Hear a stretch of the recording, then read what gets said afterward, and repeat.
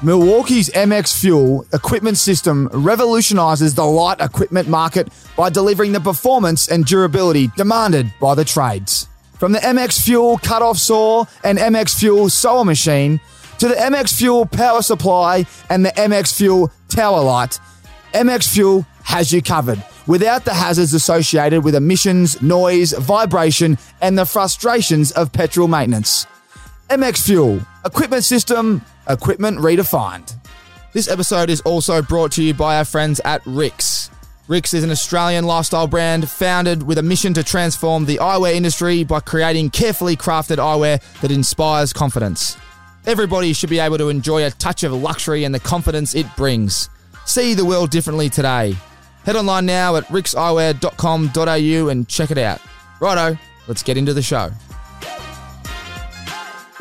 Paddy Steinfort in the building. Welcome to Ausmerican Aces, mate, and thank you so much for your time. It's great to see you again. We know where we last caught up, and it's always a great time. I've only known you for a short amount of time, but mate, thank you so much for jumping on the podcast. I've always wanted to do this with you after understanding your story over a few beers, but I wanted it in person, none of this Zoom call stuff, because I know where you live. Good to be here. So thank you, mate. Appreciate it. Let's just set the scene from the top. Everyone at the moment needs to, I just need to set the scene here. Probably good, because I'm not the same as some of the famous names you get on. We get athletes, right? But you are an athlete. People, even I didn't even know this. We're having beers in Mexico and Vegas. Only just recently doing a little bit of prep. I don't like to do too much because I'll ask it live. But we were talking about Patrick Mahomes in Mexico at JK and Kenzie's wedding, and just talking about how you were working with him individually with what you do, which we're going to talk about in a second. Fast forward. I'm back here in Melbourne, Super Bowl day, watching the great man get to work. But I saw on LinkedIn an article come out, and they talked about, his mindset and, things that he's developed and some great patterns of, behavior that he's, been instilled in his brain from so many coaches. But one in particular was you, and he's named you in the lead up to the Super Bowl. You've worked closely with Patrick. You've worked closely with the Sixers, the Blue Jays. You're working with some other teams at the moment, which I'll get you to touch on. But let's just start with Patrick Mahomes. Like, how cool was it, A, to work with him, but B, for him to shout you out Super Bowl week? Yeah, that was pretty. It was definitely unexpected, and it was cool. As a 18-year-old, 16-year-old, 14-year-old, I loved NFL, and I used to sit on my parents' couch and watch it at whatever time it was on, right, Super Bowl. And so to have that happen was kind of surreal a little bit. It was also extra cool because I was with, I can't remember if it was the Socceroos or Matildas, which is one of the groups that I'm working with now. We were in camp and I knew the Super Bowl was on the next day, so I tried to block off some time in camp to be able to watch it. And this came through overnight, so my phone's blowing up, and it was definitely a day to remember. Also, great to watch him then go and win his second MVP, and just a good day overall. Mate, it's awesome. It was awesome, and we're so lucky to see blokes like LeBron James and Tom Brady, and you can tell Mahomes is the next one coming through, and he's only young and what he's done already. But for you to have worked with him, it's so cool. Before I ask you what you were doing with him and what you've done, talk to everyone about what your role is and, what your LinkedIn profile would say about yourself. It's the easiest way to really ask someone. Profile, yeah. What's it say? Your title? Well, it probably makes me look better than I am, but they always do, don't they? Yeah, exactly. That's the job of it, right? The title is Performance Director. That's currently what it's listed as at Football Australia. So that means with the Socceroos and the Matildas, and in particular in those roles, it's a much more almost like a borderline GM role, because I'm managing the staff and the coaches that manage the players. So it's higher than I've been before, I guess, if you're looking at an org chart. Very, very cool challenge, very, very big challenge, because we're battling against the likes of England and America, and we don't have the same money or talent pool as them. So interesting challenges. But my job is in those instances, to put the right pieces in place. In the other teams that I work with, either as a consultant or individually as part of some of the athletes' entourages. And name some of these places so people understand. I don't like name dropping. I know, I'm going to make You're going to force me. before I was at the Socceroos, I was with the Red Sox in Major League Baseball. Before that, I was with the Sixers in the NBA. Before that, I did some work at the Philadelphia Eagles in the NFL, Toronto Blue Jays, you mentioned, and worked with Pat at Texas Tech while he was in college. And all along, there's usually a couple of individual athletes or like consulting things in the background where it's what you see on Entourage as an example. It's not a sports example, but some of the players, once they get their $100 million contracts, will build their own staff for themselves. And occasionally I've been a part of some of those setups. So it's been quite a variety, and I think I'm up to 11 sports and counting now. So it's quite different. And usually in those roles, I have a physio background, so I'm a qualified physio, did a master's in psychology, and so it really ends up being what fits for those individuals or what's needed. So. And a superstar Richmond Tiger growing up. Superstar is a big stretch. It could have been anything though if it wasn't for injury. I love that story. It could have. But the fact I had surgery every year for 8 years in a row probably put it to bed. Big fellas, they go down hard. Yeah. So you played for 8 years? I played professionally for 8 years, but I was with Richmond for 5, and then in the VFL Richmond for another couple, and then went to Adelaide for a couple after that. So it was a longish career, but it wasn't what it looked like it was going to be when I was 17. Doesn't matter. Your career right now is the coolest thing ever. I'm going to visit Punt Road tomorrow to meet the team and hang with some of the coaches. So it so happens that we're in like the neighbourhood and perfect timing. But I realised the other day it's about 20 years since they cut me. And so this is the first time I've gone back to the club in 20 years. So it's going to be very cool. I can finally go back and be like, I've kind of moved on. I've gone above Richmond. I've gone beyond. Well, I was a shell of a man at that point. So mate, I feel good. When you get cut and you never live to your potential for injury or whatever, it's always hard to go back in the building. But mate, as I said to you, we didn't really talk about anything besides just drinking piss and having a laugh in the pool, listening to Brown Dogs. We did, didn't we? Listening to Brown Dogs specials in the water in the pool there in Mexico. But it was only till after when that's the best thing about weddings and destination weddings and Bucks parties is you get to meet new people. And I was very fascinated about your role and what you've done. So that's why I'm truly very excited to ask you all these things, because they're so interesting when you're talking about the mind and how you can maximize athletes' performance and putting together culture. What is it that stands out when you've worked with? You just named pretty much every sport. I know you've worked at AFL. There's another one. You've worked with male and female, which is fantastic. What is it that stands out for you when you talk about character and blending in, something special? What's that recipe that stands out? Geez, great question. I thought we were just going to talk about fun stuff, mate. No, this is fun. We're going to get to Vegas later. Yeah, good. This is fun for me. It is actually. I find it fun. So that's a cool thing. Is me nerding out on some of this is really what I do every day. And we're dealing with, I was on a call with a coach earlier who has to cut a player going into the World Cup who is the center of a team, right? And so it's a different conversation than when you're in the NBA and you're talking about extending a player who is earning hundreds of millions. And, it's just fascinating, some of the shit that we have to talk about, right? Yeah. But when it comes to, I'm buying time for your question, right? Because I've given it thought, but I needed to just really get my head around the blending of either character and like you said, I do some of the other work that I do is about leadership and culture and team dynamics, I guess, is the nerdy way to say it, but how well a team works together. And either on a team level or on an individual level, the thing that stands out is the people who can just be in the moment. Like, you might have an asshole in the locker room and they're generally an asshole to everyone they work with or live with or whatever. But when it comes to doing their job, you can just be like, all right, let's be here and do the job. Now, usually that'll wear out, but you've seen great teams who might have some flawed characters on them, and you've also seen teams with amazing characters not be able to do their thing as well as possible. So whether it's at that team level or particularly on an individual level, those guys like Patrick being one of the ones that I've been blessed to cross paths with, it was clear early on that he was very good at being in the moment and just being real and authentic, and guys feed off that.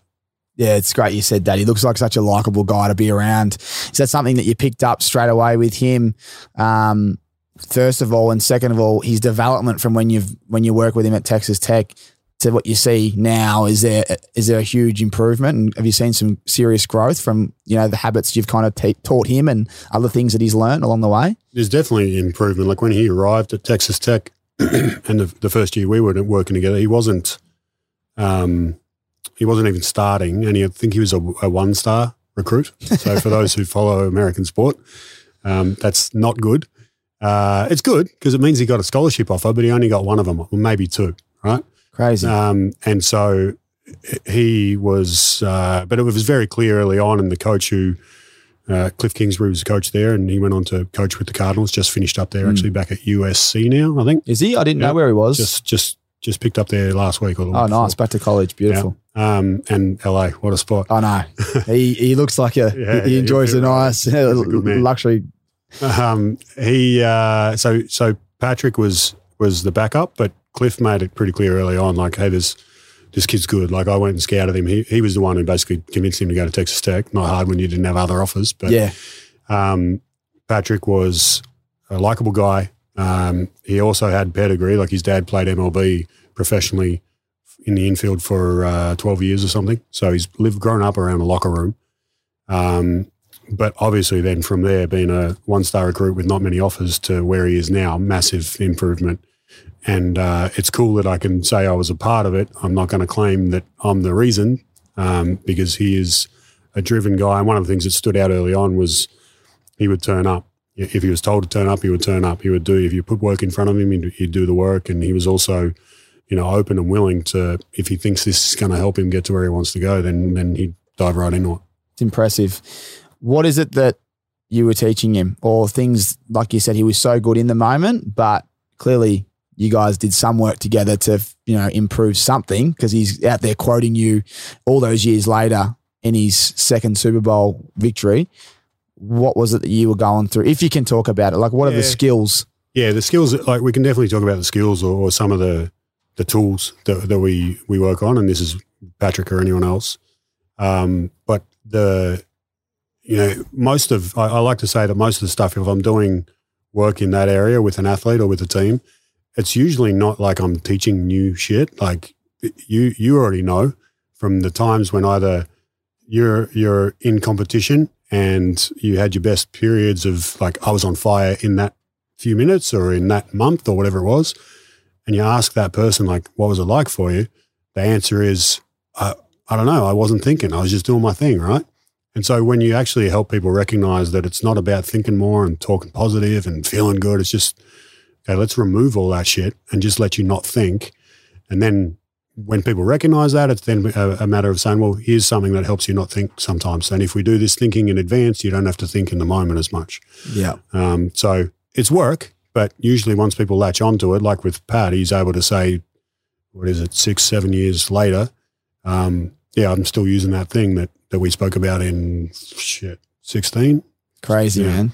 So it's like those mental cues to block out the external noise and just stay present, essentially. A little bit, and also a way of, I guess, a framework for how we think. Because a lot of times, as we grow up, and particularly traditionally, people will talk about, be positive and self-talk, and you got to feel good, look good, feel good, play good, all that sort of shit, which I believed thoroughly when I was at Richmond. Maybe that was part of the problem. And then they pay good, apparently. Yeah. And I managed to not get that last one. But the reality is that when, if you talk to elite performers, and this is one of the great, I guess, discoveries that I had when I got thrown into the fire in America. I ended up working, my first real job over there was with the Philadelphia Eagles. And I went along. I was trying to just get some data. I'd done some stuff, as you said, with an AFL team, the Adelaide Crows. So I said, I've done this with some AFL footballers. Will you let us have a go at your draft class? And they were like, oh, yeah, sure. Like, okay, yeah, we'll let you in the back door and do it quietly. And Chip Kelly, who was the coach at the time, came in, sat in the back of the room and walked out afterwards. And by the end of that day, I had a job. He was like, oh, this is good shit. We're going to give it to the whole team. Yeah. And so then I've discovered that what I've learned at college and in the AFL, not any playing the AFL down, but compared to the AFL, the NFL is a very big beast with a lot more money and stakes, and probably a little bit more cutthroat, right? They can literally cut people in the middle of the season and not pay them. That's the stakes they're playing with. But the ability to go in there, and then we had the NFL's leading rusher in the room, 2 number 1 draft picks, a guy who's been an All-Pro for 12 years. And what I discovered was that some of the stuff that I had learned at uni in psychology, or I'd read in books, they were like, nah, this is bullshit, man. Like, I don't do that. And so I was like, okay, tell me more. And most of the time it ends up being whether it's those guys who are NFL All-Stars or NBA number 1 picks, or I've eventually been able to do some work with Navy SEALs and heart surgeons and at NASA. Like, it's been a ridiculous ride. And usually all these people who work in those very, very like critical environments where if you fuck up, someone dies. Am I allowed to say fuck? Yeah. Okay. Someone dies or someone loses millions, is that it's less about feeling good and thinking good. It's more about saying, okay, well, I don't feel good, but I'm going to do this thing even if I don't feel good. Or maybe I do feel good, but I still got to do this thing, right? And so that's where most of the work, Patrick included, ends up coming back to what's important in this moment. Recognize how you feel. We're not going to say it's not good to, I don't want you to feel shit all the time, but if you feel shit, can you still do this thing? All right, let's go do it. It's impressive. Like you just said earlier, like just rock up. And it's a bit like Patrick's performance. I mean, I know we're talking about Patrick Mahomes. We've got other athletes to talk about, but he's on one leg for the whole series. Right. And he's probably against Philly's team. Well, they broke the San Francisco quarterback the week before. Yeah. But their defense was like the best ever against passing. Like they only gave up 260 yards or something combined over the 2 games they played. Patrick's got one leg and he's got some fierce blokes coming at him. He actually, by the way, his offensive line gave him plenty of time, which was amazing. But the way he just sling the ball and played, a bit like what you just said there, they just puts it all behind him. And well, it was amazing to watch. Like it's cool. And these are some of the, you mentioned names like Brady and Michael Jordan and Kobe. Like the reason these guys are so magnetic and people can't stop watching them. We're looking right now at Jimmy Butler blowing up in the playoffs, right? Now I had Jimmy in the locker room. He was at Philly, wasn't he? Yeah, and he's a different cat, and not everyone's cup of tea, but you can definitely see why he's able to do what he did against. They're playing the number 1 seed, right? Like no one has ever done that before in the history of the NBA. In the history of the play-in, but to knock off Giannis as well. Like it's not just any team. Yeah, it's incredible. And he just gets out there and puts in, 56 in 56 and then 42. They were down record. I think it was 16. They come back. He only played 7 minutes in the last quarter. Right. I was watching it yesterday. I was like, this is unbelievable. Yeah, and he just turns it on. And so he's got this, I think he even said it in a presser, but he would say this when he was in Philly, like, I'll just do whatever it takes to win. And that means like sometimes it might look psychotic. This is my words, not his. He might look like a psycho. He might say and do some things in a locker room that you're just like, whoa. But that's because it's unusual for people to be that committed and dedicated and able to just tune out. Like normally we'd like to get along here. We've started this interview. We wouldn't come in here and just say, tell me about your life, right? But he would do it because he's like, well, this is what we're here for. Go. He's intense. Yeah. Yeah. And straight to the point and what he's like, it's like he wants it now.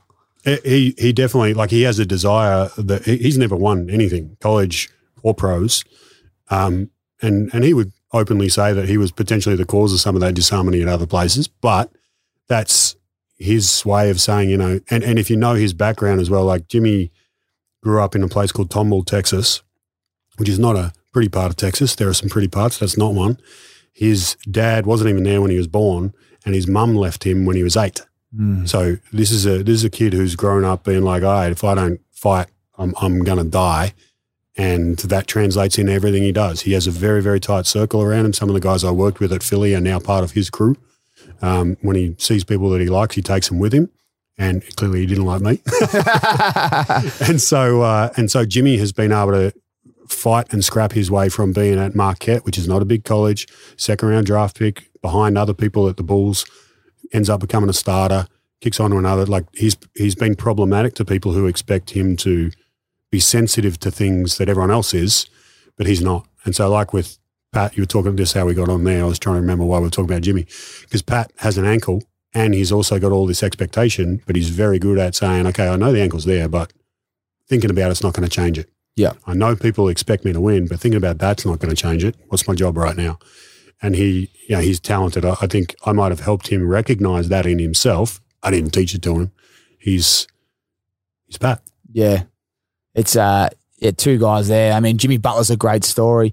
And you know, the word him is now the trend. You know, everyone's him. I think Reeves was pumping out I'm him, and Jimmy Butler certainly is him at the moment. If he goes all the way, he's forever him.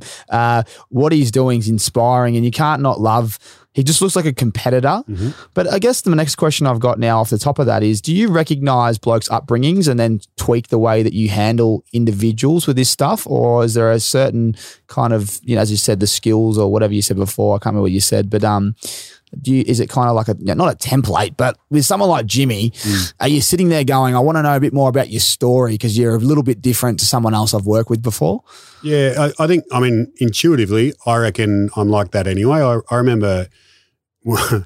this is a weird left turn story, but we like weird. Yeah, well, all right. So I might be early 20s, and I'm with Richmond at the time, and I'm out drinking at some bar in Melbourne, and I've got a girlfriend at home, and this other girl's trying to hit on me, and the conversation turns to, you know, like, I'm very gregarious here, and she's like, you shouldn't be doing that. You've got a girlfriend. I'm like, what do you mean? I'm like, I'm in this situation, I'll do this, but down there I'll be shy and quiet. Like, I'll flex and I'll fit in. You might actually even hear. Occasionally I'll curl my R's because I'm a bit of an accent slut. When I'm talking to people, I'll actually shape the way I talk a little bit. My brother hates it. But that's what happens when you live in Brooklyn and wherever you've been living. Exactly. And so this is something that I think I naturally do, but definitely when it comes to engaging with athletes, like even when I was in the AFL before I'd formally studied coaching in the AFL, doing work at Adelaide, handling Ben Rutten was different than handling Bernie Vince. And handling Paddy Dangerfield, who doesn't drink, is different than handling Taylor Walker, who does drink during games. No. And so, you know, you got to take people who they are. And as I went and then did formal studies in psych in America and particularly going down a rabbit hole, for all the nerds, all right? So if you want to fast forward about 10, 20 seconds, you can skip this, but contextual behavioral science is an actual scientific field with reproducible results that talks about personality is not fixed. So you and I, when we were in a pool in Vegas, are very different dudes than when we are sitting here right now in this studio. Give it a couple of hours, a few beers, but who knows? Well, we did have beers, right? And they've exploded all over the roller media van, and Braden's filthy. If only there was smell in the scenario here. But that's a proven thing, is that our personalities aren't based on like you are this person. It's when you go to work, you tweak it a little bit. When you go home, you move a little bit. There are some people who are fantastically consistent, and there are others who are like absolute chameleons and you can't work out who they are, but most of us are somewhere in between, and that's what you got to be wary of when you're not wary, you got to be aware of, and you got to be you got to allow for that, is that when I'm working with this guy in this context, I'm a white guy with a weird accent who is working with a black guy in the NBA, and there's all sorts of dynamics around that in their country and in their industry. And I can't just walk in and think I'm going to get the same reception as I got when I am in an AFL team. I didn't play very well, but I trained for a while, right? And I had surgery and I know what it's like. Yeah. He's going to look at me and be like, oh, here we go, another white guy, right? And so I got to be cognizant of that. And then not only is it important to keep that at front of mind, you got to also then you learn things about people as you go, you know. I didn't realize you were a smart intellectual dude when I was just hearing the first stories of the first night at the wedding. I'm like, wow, this guy. Which we won't get into. Yeah, no, it's well said, and you're spot on. It's there's so many, everyone's so different, and that's what I was thinking. Like when you're working with people so closely, everything would be, every day would be so different. I'd imagine, like you just said, you're talking about cutting blokes and making sure the coach says the right things so that the outcome is perfect in what can be as good as it can, even though it's a tough situation. And then you're dealing with the likes of a Jimmy Butler, which you just said, his upbringing, that makes me love him even more, how hard he's had to fight to get to where he is versus someone else that might have had it, a bit easier. And you've trained them, but they're at the end of the day, you're trying to teach them the same thing. It's so impressive, mate.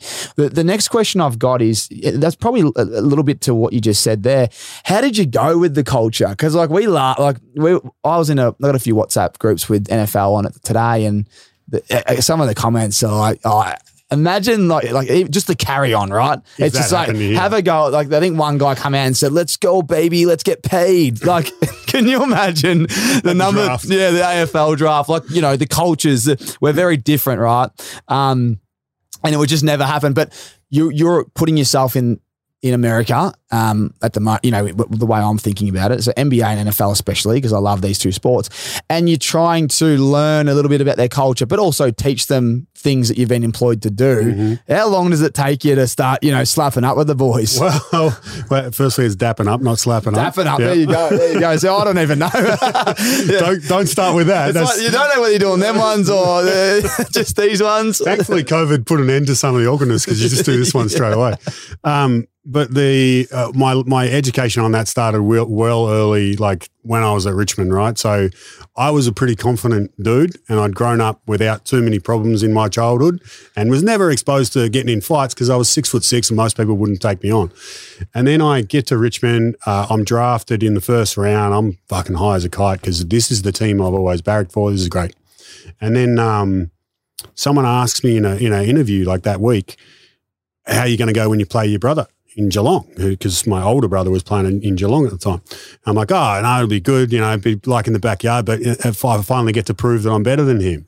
And this is just me being a smart ass, right? Yeah, having some fun. Now, he kind of knows that that's who I am. He's grown up with me. His entire team doesn't know. And so we play them in the preseason. Their coach plays that interview in their pre-match meeting. Oh, you're kidding. I get pummeled. He gets me after. He's like, don't, like he was angry. Obviously. Yeah, because he goes, firstly, why would you say it? Secondly, now I've got to go punch you on the field. And thirdly, I got physically pummeled because the whole team was into me the whole day, right? And so I was like, all right, that's not great. But I also was confident going into an AFL locker room and had Benny Gale yank my chain a couple of times, being like, hey, young fella, pull your head in, like slow your roll. And I was unaware, right? I was just happy to be at the club that I barracked for, and it was all, it wasn't arrogance. It was probably insecurity, if anything. Yeah. And so I learned to modulate my behavior there so I could fit in. And thankfully that paid dividends when I'm in America. I'm like, hey, don't come in here and be whoever you might have been at the Adelaide Crows, because these guys they don't give a shit who you are. And you just got to learn a little bit, watch and learn. And I was probably too cautious at that point, because I remember one of the guy who actually did the strip sack on Tom Brady to win the Super Bowl when Philly won it a few years ago, Brandon Graham, is fantastic dude, one of the nicest dudes, and he's a leader of their defense. And I'm catching up with him in like week 1 or week 2, and I know that he owns the locker room to a degree, right? If I win him over, I'm going to be good. And I'm like a little bit nervous. I'm nervous. I'm not showing it. I'm decent at poker, but I know inside I'm raging. I'm like, yo, man, you said you want to catch up after that session, right? I'm doing the first hour of every day was me on a stage with the whole team. And occasionally I'd get a couple of players be like, hey, I like what you're talking about there. Let's catch up. So he's one of them in week 2. And I catch him after training as he's walking off with his pads and he's sweating. I'm like, yo, you still want to catch up tomorrow? He goes, yeah. And so I got training, I got massage, I got the gym. Maybe we can do 3 o'clock. And I'm like, all right, 3 o'clock, bet. And I dap him up and I turn around and I walk away. And I know that phrase partly because guys are saying it, but also it was a line in a rap song that I liked when I was 13. Because if you ask anyone when I was a teenager, I was like, I wanted to be American. There was actually, Rory Hilton used to actually call me, say that I wanted to be American. So maybe that's why I ended up there. I think we all do. Yeah. And so I had said to this 250-pound professional athlete, I bet, dapped him up and walked away. And as I turn around, I walk away, I'm like, yeah. Like I say to myself, what are you doing? Oh my God, it's so cringeworthy. And I spend that whole night, I tell my girlfriend at the time, like, I said this. She's like, no, she's American. So she's like, no, you've screwed it. And I catch him the next day and we sit down. I'm like, look, hey, I just want to start before we get into the topic. I just want to say I apologize if like the way I came off yesterday was like whatever and cultural appropriation and he goes, yo, relax, man, relax. Real recognize real. Like, you're a good dude. We know you're a good dude. You ain't here to fuck with nobody. So you just do you. And it was like, okay, I can breathe. Like that's the big thing about fitting in any, particularly these places. If they know you're not there to get ahead, or you're like the GM's guy who's a spy inside, particularly it probably was helpful for me that I had no background in America and I didn't have a lineage that I came from, and I wasn't part of the white establishment in America. Like, I'm just a different guy, and they were able to see, hopefully, an authentic dude who was just there to help. So it definitely was a challenge. It was a roller coaster, and I was nervous a lot, but eventually, you know, if you're a good bloke, it usually works out. It does, and you are a good bloke, and it has worked out. But like doing what you're doing, so this is what I mean, mate. Like, it's so impressive. Getting in front of a group of people, you get nervous naturally. And there's so much respect for anyone that's out there that does do public speaking and actually gets out what they're trying to, you know, think about and say. When you're in front of these groups of, especially for me, I'm a massive NFL fan, obviously NBA as well, but it's a smaller locker room. But NFL, it's a massive locker room. There's a lot of egos, there's a lot of money, a lot of power. And as you said, there's probably a few trust issues with you know, blokes on 1-year deals and not, you know, guaranteed money is only for the guns. We know that some blokes are earning every paycheck, every catch and every reception and every match, right? So there's just so much going on. But when you come in and you're doing your 1-hour presentations with the whole group, like, how much preparation goes into that just one day? And then are you like, how do you feel? You know, how do you execute your role at these big organizations and do it so well? Like, it must take a lot. I mean, nowadays I feel like I've probably reached my 10,000 hours of, like, I've done this enough that if you say tomorrow you're going in, like, I'm just turning up to hang out at Richmond tomorrow, but if they were like, hey, can you give us a 20-minute whatever, maybe I'd go, okay. I'd be able to pull something out my ass, You're being too nice. You'd be able to pull it out. I'd be able to pull something out. But that's because, firstly, I got cut from the AFL before I wanted, and I was injured for more than half of my career. And so a lot of time while I was injured, I'd go out and do school programs, and I ended up facilitating and speaking when I'm 22, 23. I end up working, you know, people might have heard of the Leading Teams group here. I was lucky enough to be in the right spot, and they sent me to New Zealand to run their business in New Zealand. I'm working with the All Blacks and New Zealand Cricket and New Zealand Breakers when I'm 26, 27 years old. I'm running those programs. So I got a head start because my football career went shit. So that was helpful. I'm not shy, so that was also helpful.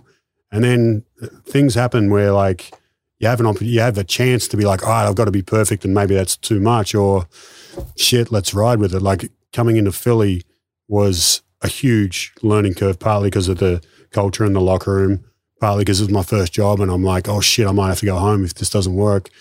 But also there was a couple of turning points where one of them was they actually, after their off-season workouts, which in NFL they're in it right now, the optional training activities, which is there's a series of compulsory days that they spread out over a space of about 2 months. And I did that for them. This is what Chip hired me to do with the full team. And at the end of that, they were like, all right, do you want to come back and do full training camp? And in training camp, that means like 40 days back to back, no days off, boom, boom, boom, boom, boom. We're installing the whole thing, and they slowly cut the team. 40 days. 40 days is brutal.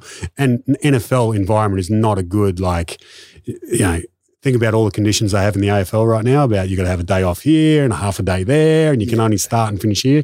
NFL, I was in the building at 5, out of the building at 7, and I don't mean 2 hours later. I mean like 14 hours later, and that was 40 days in a row.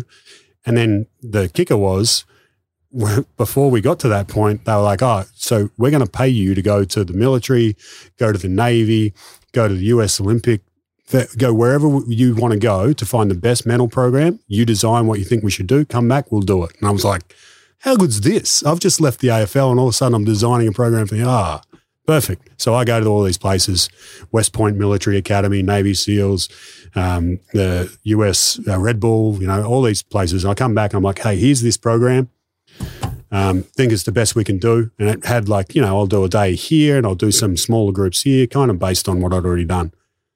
And they were like, yeah, we thank you for, you sent that through a couple of days ago. I'm like, yeah, I'm not sure you read it because you didn't get back to me. They go, yeah, well, we didn't get back to you because we're not going to do that. Chip wants you to do the first hour of every day of training camp. And I was like, I don't think that's the right thing to do. There are multi-millionaires who've done this for 12 years who'll be looking at me going like, what the fuck do you know? And they're like, yep, we probably agree, but this is what Chip wants. So, you know, they didn't say it, but they said, in effect, if you want to work in the NFL, you will do this. Otherwise, thanks for coming. So I was like, oh, all right, I'll do it. And so then the next 40 days, I had about, you know, based on the plan I'd done, I had about 6 or 8 days of material, which I burnt in the first week. Yeah, of course. And then press. And then I was going home every night, and so, you know, 5 a.m. till 7 p.m. I'd go home, slam dinner on my mouth while I designed another session, and I went back to work. And crazy, man. Did it for 40 days. So that was the you know, jump in the fire and sink or swim. So I managed to keep my head afloat, and then you know, kick on to another one and do it again and do it again. It's reps. It is reps, and it's some serious reps. I've got so many questions. Let's stay here for a second. You just said you used all your material up. I don't want you to share IP that you can't on this podcast because it's your work. But if you can share an insight to what are you talking about for 1 hour, right, for the week, let alone 40 days? Is it a consistent thing that you're talking about? Are you identifying great acts of leadership, or are you trying to break down conversations that aren't happening so that when they do happen, everyone can get on the same page? What is your sessions involving? Because I know for a fact when I was at a footy club, like leadership teams coming in, we were kind of like, oh, here we go again. Unless it was impactful, we'd be like, you know, your eyes are glued, you're locked in. You know, some of it you disagree with. You're breaking down teammates in front of people that can impact the way they play, and it's not a serious enough business, I don't think, for AFL to tell people like what they're doing off field should be better when it's like that could impact a decision later on. You know what I mean? Like we don't want to be turning on each other. So like I'm just spitting out ideas here, but 1 hour session's a long time. How did you have these guys glued to you?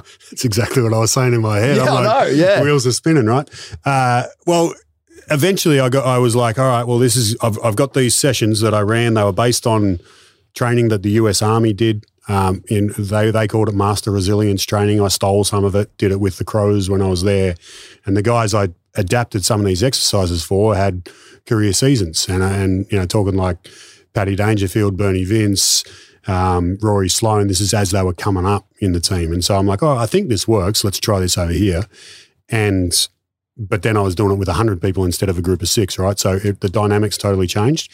I still tried to use some of those exercises. And as an example, there's probably 2 fields of psychology. Again, we're going to nerd out here for a second. Nerd out. One of which is called cognitive behavioral therapy. That's very much you know, you can control your thoughts, which control your feelings, which then lead to actions. And the other is acceptance commitment therapy, which is I can't do shit about if I feel angry, I feel angry. But trying to control it is whatever. Just recognize you feel angry and then act the way you think you should act, not the way the anger wants you to act, right? Or nerves or whatever. And so there are some proven exercises from this field, cognitive behavioral therapy, which is very much where the military one came from, that were about, you know, recognizing when your thoughts spiraling down, which I'd already done with some of the AFL boys. So we'd do that. We'd talk about when you have a bad day, like what happens? You're throwing an interception, Sam Bradford. What do you think? Where does your mind go? And that was fascinating to watch how a quarterback would handle throwing an interception versus a running back would handle fumbling the ball. Effectively the same mistake, but either position-wise, there was a little bit of a trend, or even just individuals. Some of them are just like, whatever, give me the ball again. And others are like, holy shit, they're going to yank me, I'm shit, mum will hate me, right? They'd go real far. Yeah.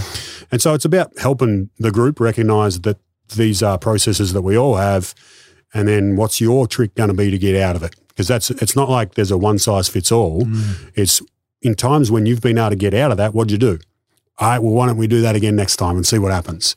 And it's really just about exploring each person's path back to the present and being their best. And you're doing that you're doing that in like the whole group? So that was in hundreds. So I think we had 90-odd players in the training squad at that point, plus the 20-odd coaching staff. Oh, so coaching staff's in the room? Yeah, because they're the ones eventually, particularly on the sideline. Like I only get sideline, or in baseball I'd be in the dugout.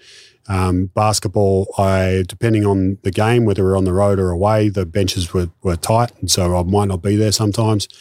And football, as an example, I'm not on the bench with the Socceroos while the game's happening. I'm backstage or upstairs. And so the people who are actually there in the heat have got to be able to understand these concepts too. So the coaches need to understand how they're thinking, therefore they can not yell at them if they don't like to be yelled at or whatever, just learn a bit more about it. It's a shared language as well, is being able to understand that, like, yelling at someone, play hard. What the fuck does that do? That doesn't help anyone. Yeah. Tell him what he needs to turn his attention to. And that's probably the other field, is like some of the stuff that we teach is really just about helping people recognize this is how your brain works, and intuitively you know it. So like the one that Pat quoted in his, when he mentioned me in the Super Bowl article, is one of the simplest, but it's very, as soon as I'll walk you through it right now, right? Because there's this perception that like people like Pat have an amazing brain that can handle all of the things that are in front of him on a football field, which is true. He is very talented and possibly blessed in that area. However, there's probably only, based on all the research that there's been done in neuroscience, there's probably only 6 things that he can have in his conscious awareness at one time. Dumbasses might be 4. Let's say you and I are in the middle, right? We're a 5. So there's 5 things you can have in your attention. One is what I'm saying and my voice. 2 is you might be aware of the producer who's taking a camera shot right now. Right now. Smile. There you go. 3 is you might be thinking about the rain outside. 4 is the beers, and 5 is what am I having for dinner tonight, right? But that means you can't think about how your left foot feels. And as soon as you think about your left foot, you've forgotten about item number 2. Yeah, you knock something off the perch. And so it's one thing in, one thing out. And so eventually once you understand that model, you're able to realize, okay, if I'm thinking about whether Dad likes me or not as a result of this play, it's probably not helpful. It doesn't help me do this thing that maybe it does help Dad like me, but thinking about it's not going to help. And so then you create a little list of what do I need to focus on, and it becomes, that's your shortcut. As soon as you recognize you got things in here that aren't helpful, like the producer or the rain or the beers, then I've got to be disciplined and say, no, when I'm doing this thing, I've got to bring my attention back to here. It makes, this is, I wish I had, we do have it when you're playing, but I never heard it like that, and even reading the article, you don't understand it as, it makes a lot of sense. And even with life, you might have your mates texting you and you're talking about that, and you got to do something at work, and you got something on the to-do list, and all of a sudden someone's calling you, and then one more thing happens and you've forgotten to get back. What was I talking about? Yeah, because it makes sense, because maybe I'm at the 4. I can only handle 4 things. Hey, sometimes people wish they were at the 4. I think I can handle a few, but you're definitely not. It just makes a lot of sense. Like I'm picturing if I was a quarterback, if you're trying to read the cut, you got the corners, you got the line, you have play call, whatever. Yeah. It only matters, one more thing that goes through, and you can imagine that's just that mistake that they make. Right. So and that's the ability, and also accepting I make mistakes. Like you cannot play perfect football, basketball, whatever, podcasting. And when you make a mistake, you're not trying to relitigate it or try and find a new solution. You're like, occasionally I will throw interceptions. I'm going to accept that one was one of those ones. Let's just get back and keep doing the thing. If I throw 3 in one game, maybe I've got to make an adjustment, right? Yep. But generally speaking, we don't have to reinvent the wheel every time we make a mistake. And their ability to be, and your ability to be here right now and say, okay, I've picked that thing up. I'm going to go with that. Have you ever seen a guy called Harry Mack, freestyler on like Instagram, YouTube, whatever? No. This guy produces none, and he knows. The panels, man. He's all over it, Braden. And so Harry Mack is like, he explained it. If you're not familiar, look him up, Harry Mack, on YouTube or Instagram. He basically just walks around and freestyles, and he asks people to give him 3 words. I think I have seen this guy. He did it with the MLB crew the other day, the broadcast crew, and he had 12 different words.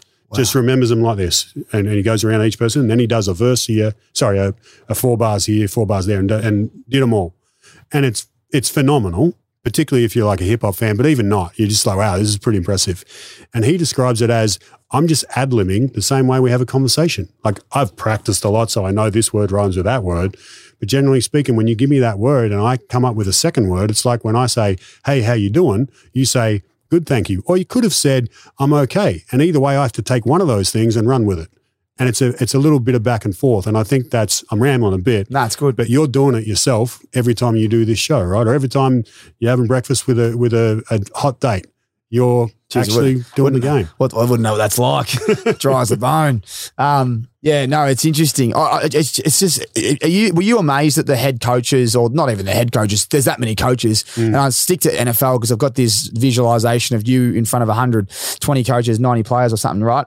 Were you amazed that what you were teaching the group was really like you were really educating the coaches? Were they like, this is groundbreaking stuff, this is fantastic, they hadn't heard of it before? Like, was it really new to them? No, I could say that, but the reality is that even in the playing group, right, and even probably some of your listeners here are rolling their eyes and they've already turned off because it's like, this bloody psychobabble bullshit. If you're good, right? And some of the coaches are like that. Some of the players are like that. It's not, never do I walk in a room and expect that everyone's going to be like, oh, how good's this?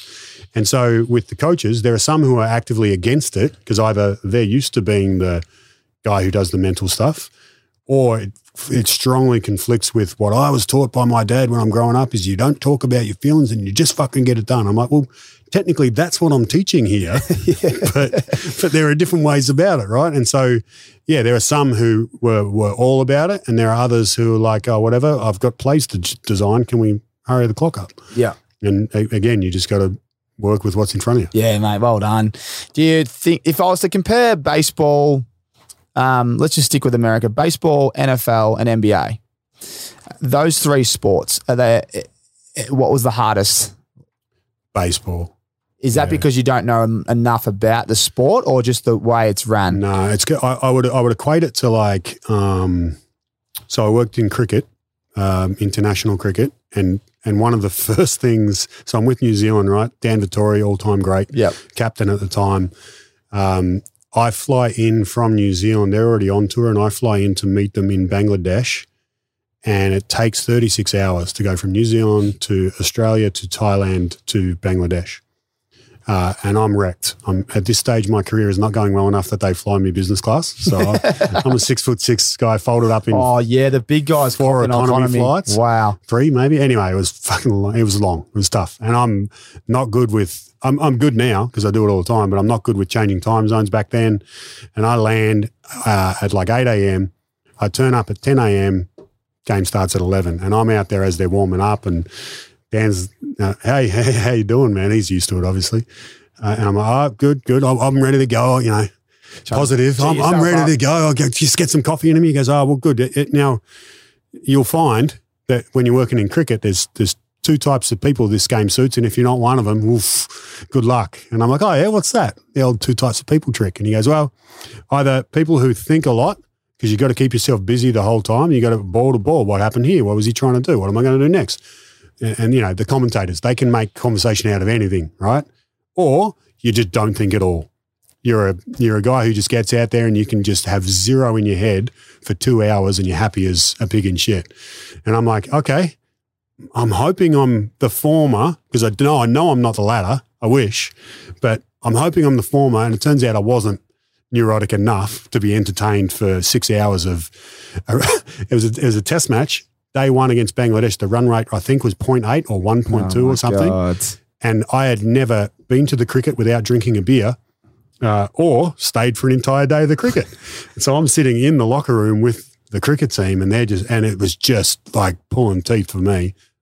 I'm not hungover, jet lagged, not interested in the game, not really into cricket, and also just trying to get my head around a new job ruined me. But it was also the culture of that team was very much, well, sorry, not that team, the sport. They explained it to me as Brendan McCullum would say, cricket is like a group of individuals playing a team sport. Because when it's you and the bowler, it's just like your teammates don't matter. They can't help you. Yeah. And if you get it wrong, it's on you. And if you get it right, it's on you. And so that was their approach. And that definitely was the reason I'm talking about cricket when you asked about baseball is because that was true as well. And very similar. Occasionally you'll have a guy who is like an absolute, so Curtis Granderson, who's on TV now, the ESPN, I think, probably one of the nicest, most down-to-earth humans I've ever met within sport. He played for 14 years maybe at all the major franchises, legend, but super, super eloquent, very switched on, very self-aware, very helpful to other people.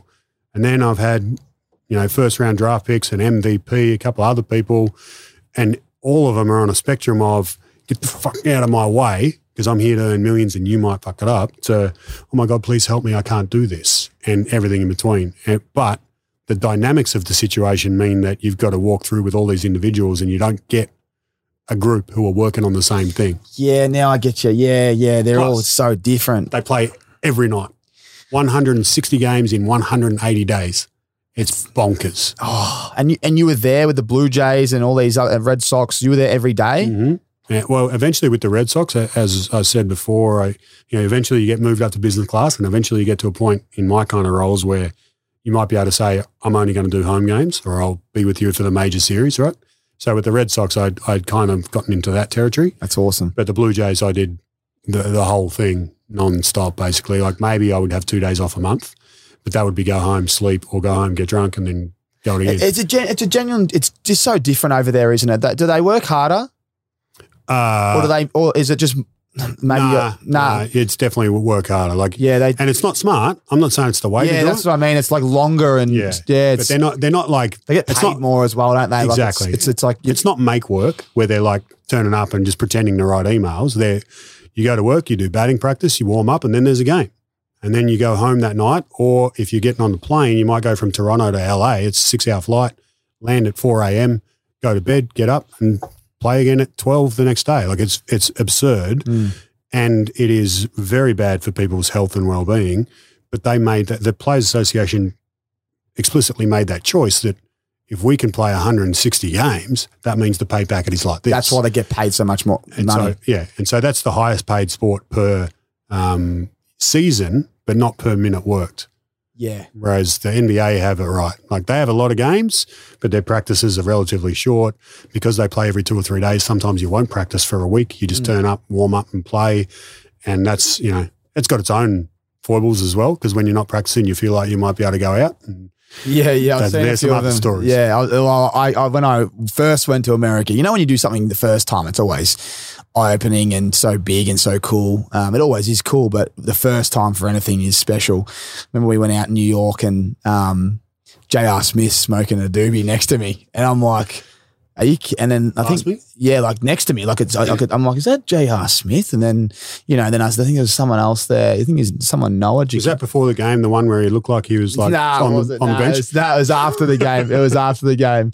But I was just like, "That's J.R. Smith," and you're thinking. And when you're a fan of the game, you're like, they just played tonight. They're playing tomorrow. It's like, geez, it might get on the other team here. But fun fact for you and the listeners: if you're a betting person, I'm not, but I know this is.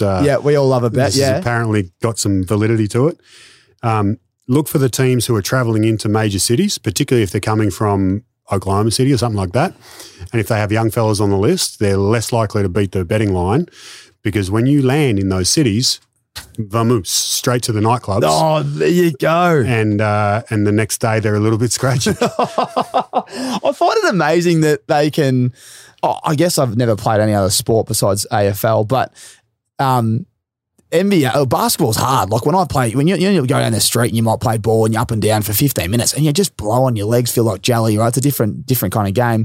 I find it amazing they can get on the Terps and then roll out to an NBA game where you kind of need your hand-eye coordination to be kind of spot on, and they get it done. But most of them get it done. I mean, think about it like this: where, like, how old were you when you stopped playing?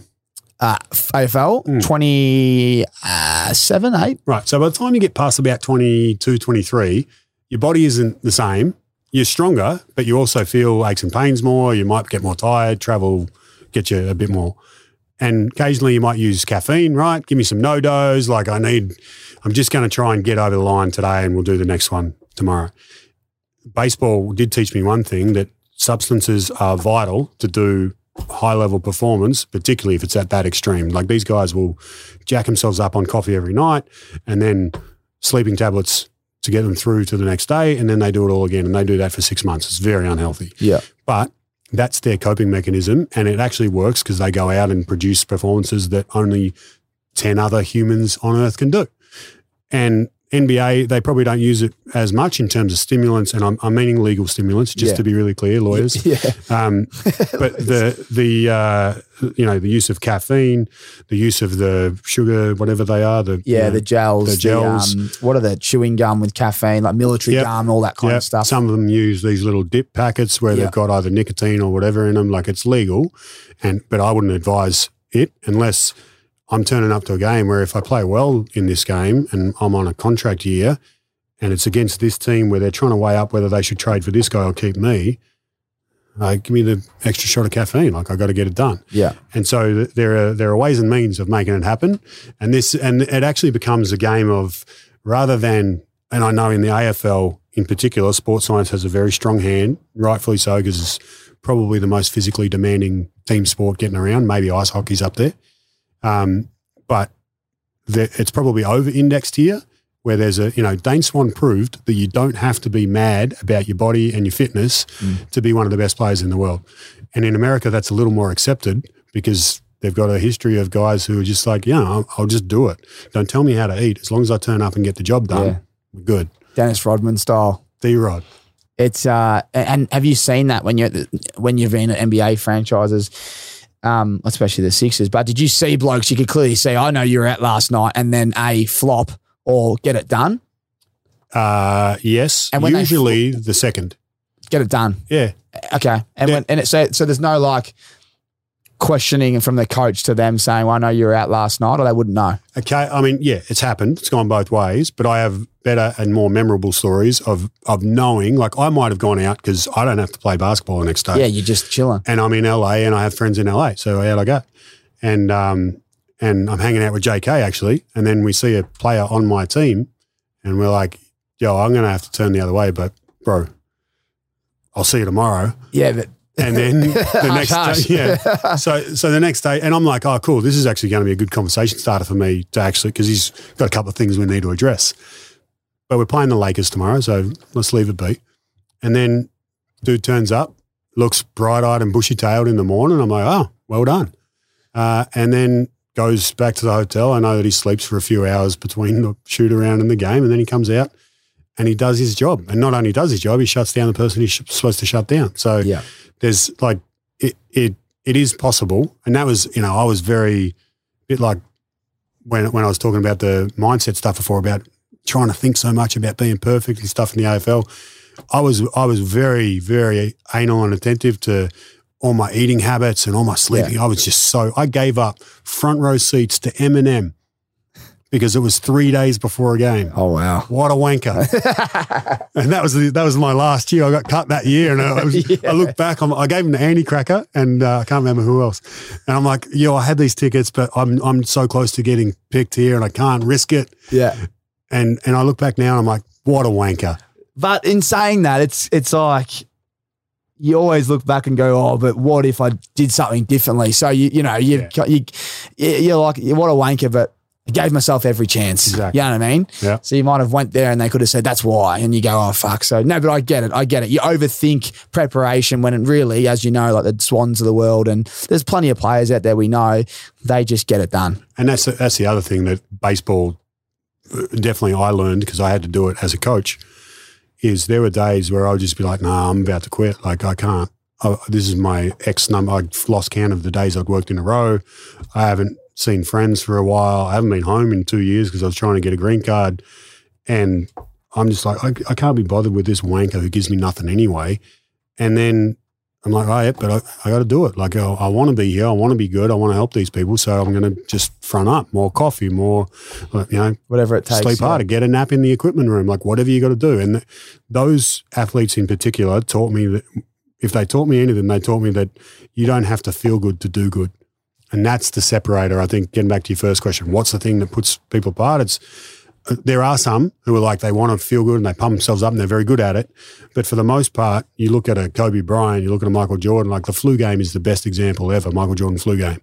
He turned up having vomited, and depending on who you talk to about the stories beforehand, maybe he didn't have the flu, maybe there was something else going on. But either way, he turned up in terrible condition and produced an all-time performance.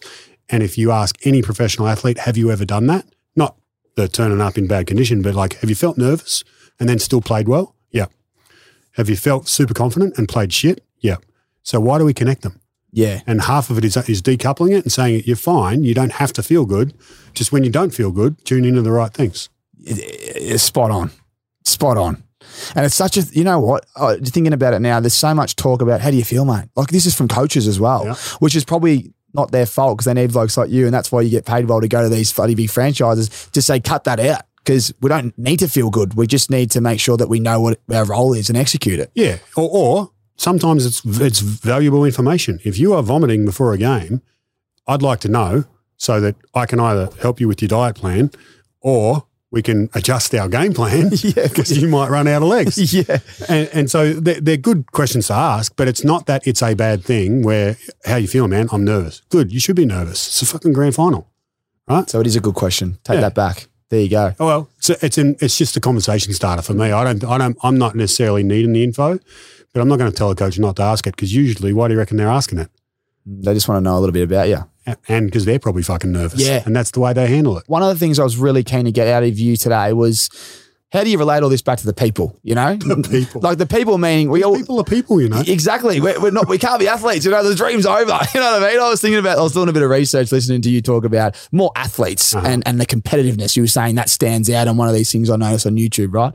And I was thinking, righto, but how do I apply all this stuff that you've got in your brain and all the things you've learned to everyday life as no longer chasing a premiership, no longer chasing a ring, like just being in the real world, you know, living, trying to be the best human and person and the best version of yourself, right? How can you apply one of these principles that you're teaching athletes to everyday life? Well, that's actually the easiest way to say it is that people are people, right? So these are all humans that I work with, and I'm lucky enough to work with some of, Sam Kerr right now, and she is the best in the world in what she does, but she's also a human. And she has to deal with distractions and emotions, some of which are stronger and definitely more prominent. But inside, she's a human and she has the same circuitry as you for the most part. Yeah. And the ability for anyone, so I learned this by being drawn into, I was amazed the first time I walked into this room with Navy SEALs, NASA astronauts, fighter pilots, heart surgeons, and I'm just coaching baseball at that point. I'm sitting there like, how fucking cool is this? But also, I do not belong here because I just work with athletes. And if they screw up, they lose a contract, they go home, everyone's fine. You screw up, the patient dies, or the space station blows up, or we lose Afghanistan. Like, nah, I'll keep my part, thanks. and they're like, yeah, but internally, it's the same thing. Your brain doesn't see what's happening. It just feels the chemical signals. So it thinks that you missing a free throw is the same level of threat as kicking down that door and not knowing how many Taliban are behind it. And so internally, we're all the same. And I'm dealing with people who have very public, for the most part, issues, or if they're not public, they're private, but they could cost millions of dollars or could be incredibly damaging to their career. But again, if you're going in to present at work a PowerPoint for 6 people in a boardroom and it might get you a bit of a promotion, your brain knows no difference. In fact, your brain is probably more scared of that than shooting a free throw, because you have excuses for missing the free throw. And whereas when you're in the boardroom, like, you got to nail that. And so in that moment, same principles apply. Where should your attention be? When you're good, when you've done your best presentations, where's your attention go? What are the actions you focus on? And stop thinking about what you're thinking and stop wondering how you're feeling. Just do those things and maybe you'll be okay. Keep your 5. Maybe it's a 6, maybe it's a 4. Just pick however many you've got and have them in the front of your mind, you know? It's great. It's great advice. I mean, it's not like life-changing, but it's a great reminder that people, keep it simple. Mm-hmm. Keep it fucking simple. Yep. It's pretty much saying present, isn't it? Being present. Absolutely. And dealing with, like, I think the catch with some of the, going back to the nerdy stuff, the cognitive behavioral things about feeling good and thinking, controlling your thoughts, is that most of that is usually an avoidance behavior. You're trying to avoid feeling bad, right? Instead of saying, I'm trying to move away from bad stuff. But in reality, when you have the best moments in your life, whether it's the best game of your life, best presentation in your life, best sex of your life, it's because you are moving towards something you want. You're not trying to I don't want to fuck up. I'm actually just like, wow, this is cool. I'm going to go do this thing, even if I feel nervous. Even if I have an injured ankle, even if the cat ate my homework, I'm going to go and do my thing. Even if you go to Vegas on your own and you don't know most of the group and you run into a few weapons, you just turn up and you find a way, don't you? You find a way. Oh, mate, that's brilliant. Well done. It's incredible insight, and I think we've gotten to, I think we've taught everyone listening and watching, and we can't thank everyone enough for their, for always tuning into this podcast. But I knew there'd be some gold here, and I just had to dig it out. I was and I feel like you've taught them because you did the digging. I reckon I've dug out we'll go with the 5. The 5. The Patrick Mahomes 5. Did he say 6 in his article or 6? 5? It's Pat though. Patrick Mahomes. If you want to be like Patrick at 6, he'll probably get 6 6 rings as well. That bloke, he's a machine. Before we move on to our lovely sponsors here, Ricks and Milwaukee Tools. Love Ricks and Milwaukee. Athletes that you've worked with, who are the coolest ones? Like I've seen photos, just on your Instagram or when I was researching, but you're on the court with, I think it was Jimmy Butler and Embiid. I think you're guarding Embiid in a couple of photos. We're talking about probably the MVP this year, and Philly can go on and probably win it. They're going to be right there. You just spoke about being at Philly, how much I love NFL. And then I don't know a lot about baseball, but there's a lot of people that do love their baseball, and there are some superstars in that league. You got AFL, you got cricket in New Zealand. You're now dealing with Sam Kerr, who's a superstar, one of Aussie icons. All these people you deal with, obviously it's normal for you now, but have there been any pinch yourself moments where you go, fucking hell, this is like your old man might call you or your brother Tommy might call you, how'd you go, mate? What'd you do today? Oh, I was just guarding Embiid. Like that would have been a conversation down the track. That was actually the Embiid moment was occasionally I'm 6'6", so I can actually be on the court and not look ridiculous. He made me look ridiculous, but he makes everyone look ridiculous. That's all right. But I was just called in because one of the assistant coaches was out, and that happened to be like I think 2 or 3 years to the day from the moment I sat with my brother who was doing a story on Ben Simmons because he works at 60 Minutes. Big shout out to your brother who's killing Big shout out to Tommy, yeah. And I sat with him after he finished the interview with Simmons. We were sitting up in the nosebleeds, and there was just something I had a feeling. I'm just like, I think I'm going to work in the NBA. I think I want to work in the NBA. I took a day off with the Blue Jays at that point just to meet my brother in New York. And I was like, I don't know. It just feels I should do this. And then it might have been 2 or 3 years later to the day I was guarding Embiid on that court at Madison Square Garden. It was pretty surreal. But the most surreal for me was we're in Miami. I'm with the Sixers. We're playing in Miami, and we get I can't even remember how it came up. But anyway, word gets around, or it comes through me actually, might have been our team security. Hey, Will Smith has asked if you want to go with a couple of players or if a couple of players want to go, but they're asking you because you're like the guy who works at that level with the guys. And I'm like, what? Because as I said before, when I was 13, I wanted to be American, borderline wanted to be Will Smith, watching Fresh Prince of Bel-Air, watching the NBA, and all of a sudden I'm working in the NBA, and Will Smith, who's a minority owner of the Sixers, is recording Bad Boys for Life, I think, in Miami at that point.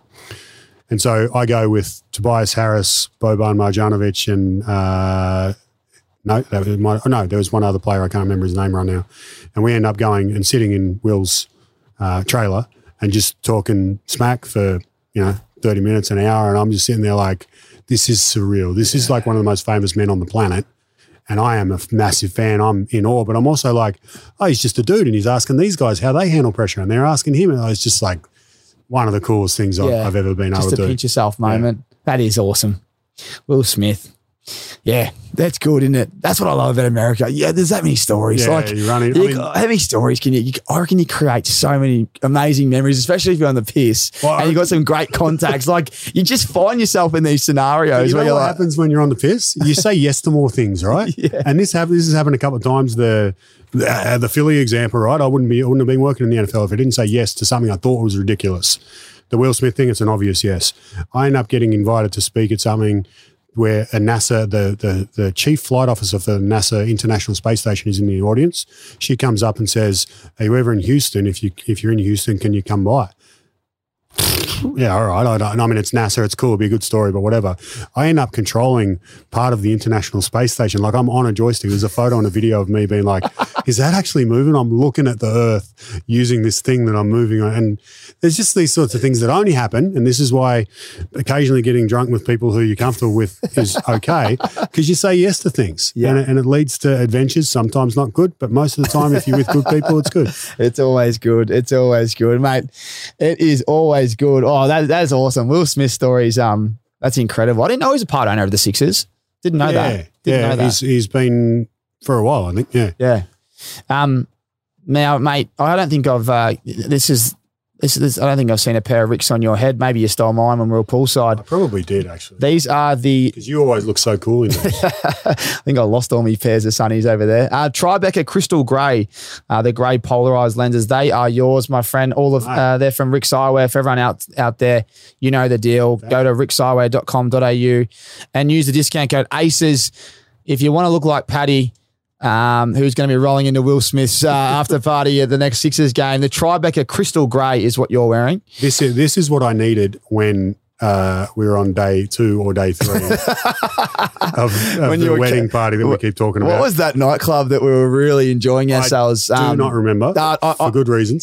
I'm trying to think. It's because I've had a few messages. I don't know why they're messaging me. They should be messaging Brown Dog. G'day, Trano. Saw that, you're talking about Vegas. Where should we go? I'm thinking, mate, I just followed the pack. Exactly. I followed the crowd and I ended up I believe you might have been my saviour in that instance. I did. There was a couple I needed of us. these the next day. But yeah, they are very good. Do I look as cool as you now? You look cool, mate. You should never ask me. I always think people look really cool, especially when they're rocking your own sunglasses. But they do look cool. And the Tribeca, they're one of our best frames. Good colour. Yeah, crystal. When you're wearing a black suit, I can already visualise you at the Socceroos or Matildas or whatever, just on the bench pre-game with the ball under your foot with the sunnies on. You know what? If the World Cup that's coming up for the women wasn't in the middle of winter, I'd wear them to a game. But no, you know what? I will anyway. You can always wear them. In America, they wear them courtside. Can you do this? Or am I just showing how old I am? No, you got to leave them on just for 2 more seconds, okay. But you can wear them. I just want to ask you, you've travelled well. We do a segment here, Ricks in Retirement, which is all about fake money. So we don't want money to be an issue here. I want to give everyone an insight on if you, Paddy, were to retire in the world, where's the one place you would retire if money was an issue and take your Ricks Eyewear with you and why? Wow. There's a few. I like to say I don't have favourites. I have top 5s, but I'm not going to ruin your segment by going through a top 5. Top two, maybe. Top 2. All right. If I wanted to stay within reach of civilization, Manhattan Beach in California is a spot that I've got a soft spot for because it's still within reach of the LA and the New York life, but you're sitting on one of the most pristine, longest beaches, and it's a very well kept area. But if I was really escaping and I was just going to kick back somewhere, the best beach I've ever been on is a place called Zanzibar, just off the coast of Africa. Okay. Went there after the World Cup in 2010 and very much needed a recovery at that point. Mm-hmm. And this place is just spectacular. It's like white powder beaches. It's got an old town that looks like it's from Africa. It's got a new town that looks like it's Europe. It's got a new train of backpacking people coming through every week. What more can you ask for if you're going to kick back and do nothing for the rest of your life? I've never heard of it. Do yourself a favour. It's an island of Tanzania, or Tanzania as they call it there. That's special. This is what I love about this segment. Everyone's got a different spot, and even the last 2 or 3 I've never heard of. I was just thinking. I might have just made that up. Can you get on Wikipedia and add that to the? I should start writing all these down because I think our hit list with the Ricks in Retirement hit list, besides from one bloke, some bloke said something horrendous in the country, and we looked at him and said, surely not. Was it JK saying a chuka? I can't remember what JK said. He might have said a chuka. No, JK wouldn't settle in a chuka. You can take them off, mate. Thank you for playing along with that one. And our friends at Milwaukee, they're so good and they're so kind. And again, you don't come on here empty-handed, big fella. No, I know you're still. This is so good. I need this. Yeah, well, you get this. And I was thinking, if you were flying to the airport today, that's why I called you. I said, mate, you're not going to hire a car or something. I know you're going back to someone's for dinner afterwards. Milwaukee have given you the pruning saw tool only there, and you got the starter pack over there with the chargers, the superchargers that is. So you're ready to go. You can get to work at mum and dad's and maybe look after the hedges or whatever you need to do in the backyard. But mate, when it comes to tools, how handy are you? Do you go all right? Pretty not handy. I have lived in enough apartments and hotels, particularly with all the travel you've heard about, going around with these teams. I'm not at home very often. So when I'm home, I'm not wasting time fixing shit up too much. I don't blame you. I'm like, I'm going out to eat. I don't cook and I don't fix my house. I get people to do that for me. Yeah, I'm with you, mate. Yeah. We were just chatting before. If I've got an issue, My dad will hate hearing that. Oh, mate. All those lessons. I think I changed. I shouldn't say I think I did. It was a bit of this, a bit embarrassed, but I changed my first tyre about 3 weeks ago. And my old man. How'd you go? I did well, mate. It's not that hard, but I just never had to do it. And I go, my old man, oh, mate, you wouldn't believe it. I've fucked me tyre and all that. So it was actually leaving my apartment. So it was actually underneath. So it was pretty easy. Mm-hmm. But anyway, mate, it wasn't that hard. But when he was doing it, he was stressing out and talking about the 5 things on his finger. I'd tell you, he was thinking about belting me as he's 6. Like, that was coming to number 1, mate. 1 through 5. Yeah, he was forgetting how to unscrew the tyre. Will I jab or hook first? He was thinking about how he's going to belt me because I had so many questions, like, what do you do here? And he's like, mate, just fucking leave it. Just unwind this. And anyway, I'm changing the tyre with him. And as he's doing it, he's on his back, he's on his back and he's because my Jeep's got this little tyre underneath the back of it. And he goes, just keep fucking winding it because it wouldn't drop out and you got to unclip it or whatever. And as he's doing it, I'm not really doing much because only really a one-man job. And I said, mate, you should be ashamed of yourself. Your son, which is me, I'm fucking hopeless, but I'm only a product of my father.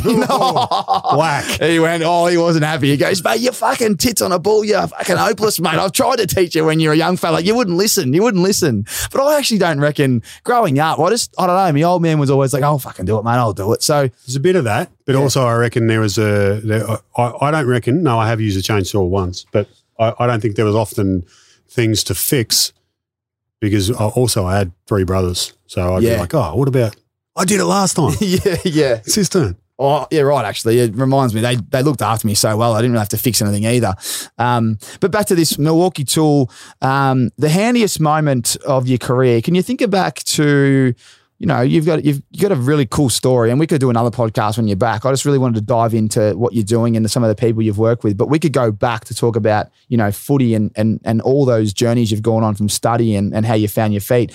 But has there been a moment where, like a pivotal moment, like one of the handiest moments, a Milwaukee Tool handiest moment where you're like, fuck, that got me that door opened up. Like that was me. Like that gave me the opportunity to do this. And when you reflect, you go, that actually kickstarted my career. Yeah.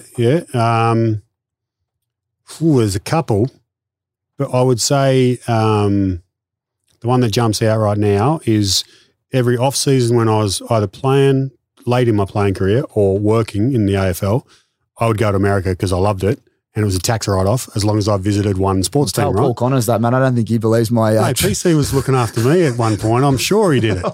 Well, geez, I don't... Maybe he just doesn't want you to leave. Well, then he gave me the spray for spending however much money I did. I don't think they could have... Right. I would go over there, and as long as I visited a college and pretended it was I'm learning, then tax write-off. That's where I went wrong. Yeah, right? Exactly. You were learning different stuff. I was dumb. And so I would do that, and every time I went, it would get more and more like, oh, wow, I can go over there. And I ended up being at USC, and I'd go to the college that I ended up going to. And so that was very helpful. That was handy.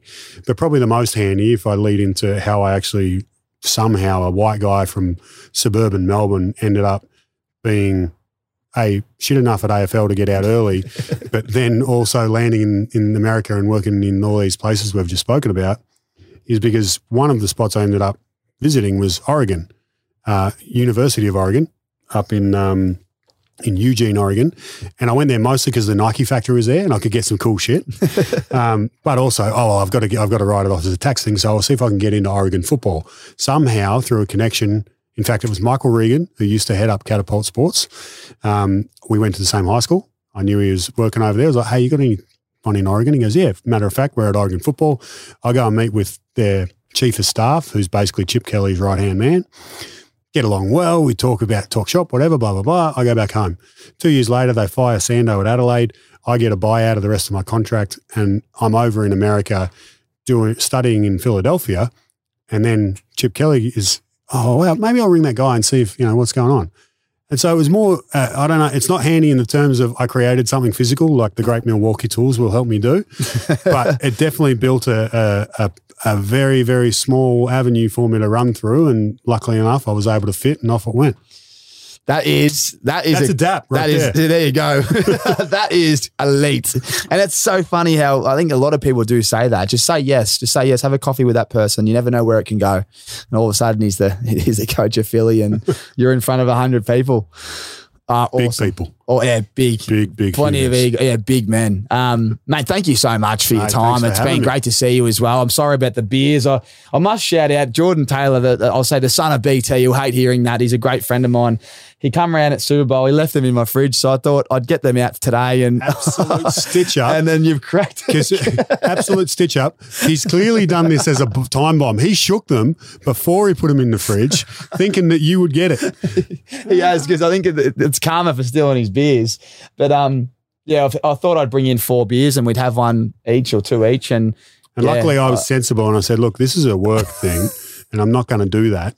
But let's open it up to air it out so that when it comes to 5 p.m. on a Friday, which it is, then I'm allowed to do it. Yep, Friday knockoffs. And what the can do, it's exploded all over the rolling media van. He was as excited as I was when I walked in here. I tell you what, Braden's not happy with me. That's the first spillage in this elite van. It smells like a good Richmond pub, though. It smells like Vegas day 4 at the doghouse. Mate, thanks so much for your time. As I said, when you're back again, we'll do this. Hopefully, we'll see you. I'm actually going to New York for my 30th, 28th of October, with the family. So you'll be there, won't you? Well, October, I should be able to be there at that point. Yeah. There's a heavy period coming up in terms of soccer work right now. NBA, NFL off seasons are, bit of breathing room, but by the time that rolls around, America will be cranking. You'll be right in time for... Yeah, but it's a family trip. And I said family, and my old man's 64. I thought, where can I take the old boy and really show him what I've been talking about the last 10 years? I'll have to give you a call. Just New York City? Yeah, we're in New York, but I'm going to try plan to get to some stuff and catch up with some people over there. Hopefully we can do some podcasts with some American athletes while I'm there. Yeah, and maybe get the trailer. Yeah. I think so. Braden's looking pretty... How do you get this to America? I don't know. I don't know if we can drive it to New York, but we could do something, can't we, Braden? We'll get an RV over there. Yeah. I would have thought that this thing is so magic it could fly. It is. It's a special van. This, if we could just teleport it there, it'd be special. But mate, thank you so much. Again, thank you so much to everyone that tunes in weekly. These podcasts are, the reason that they're so fun is the guests, but also people that write in and message us and tell us what they love about it. So then when I can ask the right questions. Thank you to everyone that tunes in, and make sure you subscribe if you haven't already. And we'll catch you on the next one. But Paddy, thanks so much, brother. Cheers, mate. Thanks for listening to another episode of Tommy Talks, where you literally can't thank you enough for all your support. Speaking of support, Milwaukee's MX Fuel equipment system revolutionizes the light equipment market by delivering the performance and durability demanded by the trades. From the MX Fuel cut-off saw and MX Fuel sower machine to the MX Fuel power supply and the MX Fuel tower light, MX Fuel has you covered, without the hazards associated with emissions, noise, vibration, and the frustrations of petrol maintenance. MX Fuel, equipment system, equipment redefined. Righto, we'll see you on the next podcast.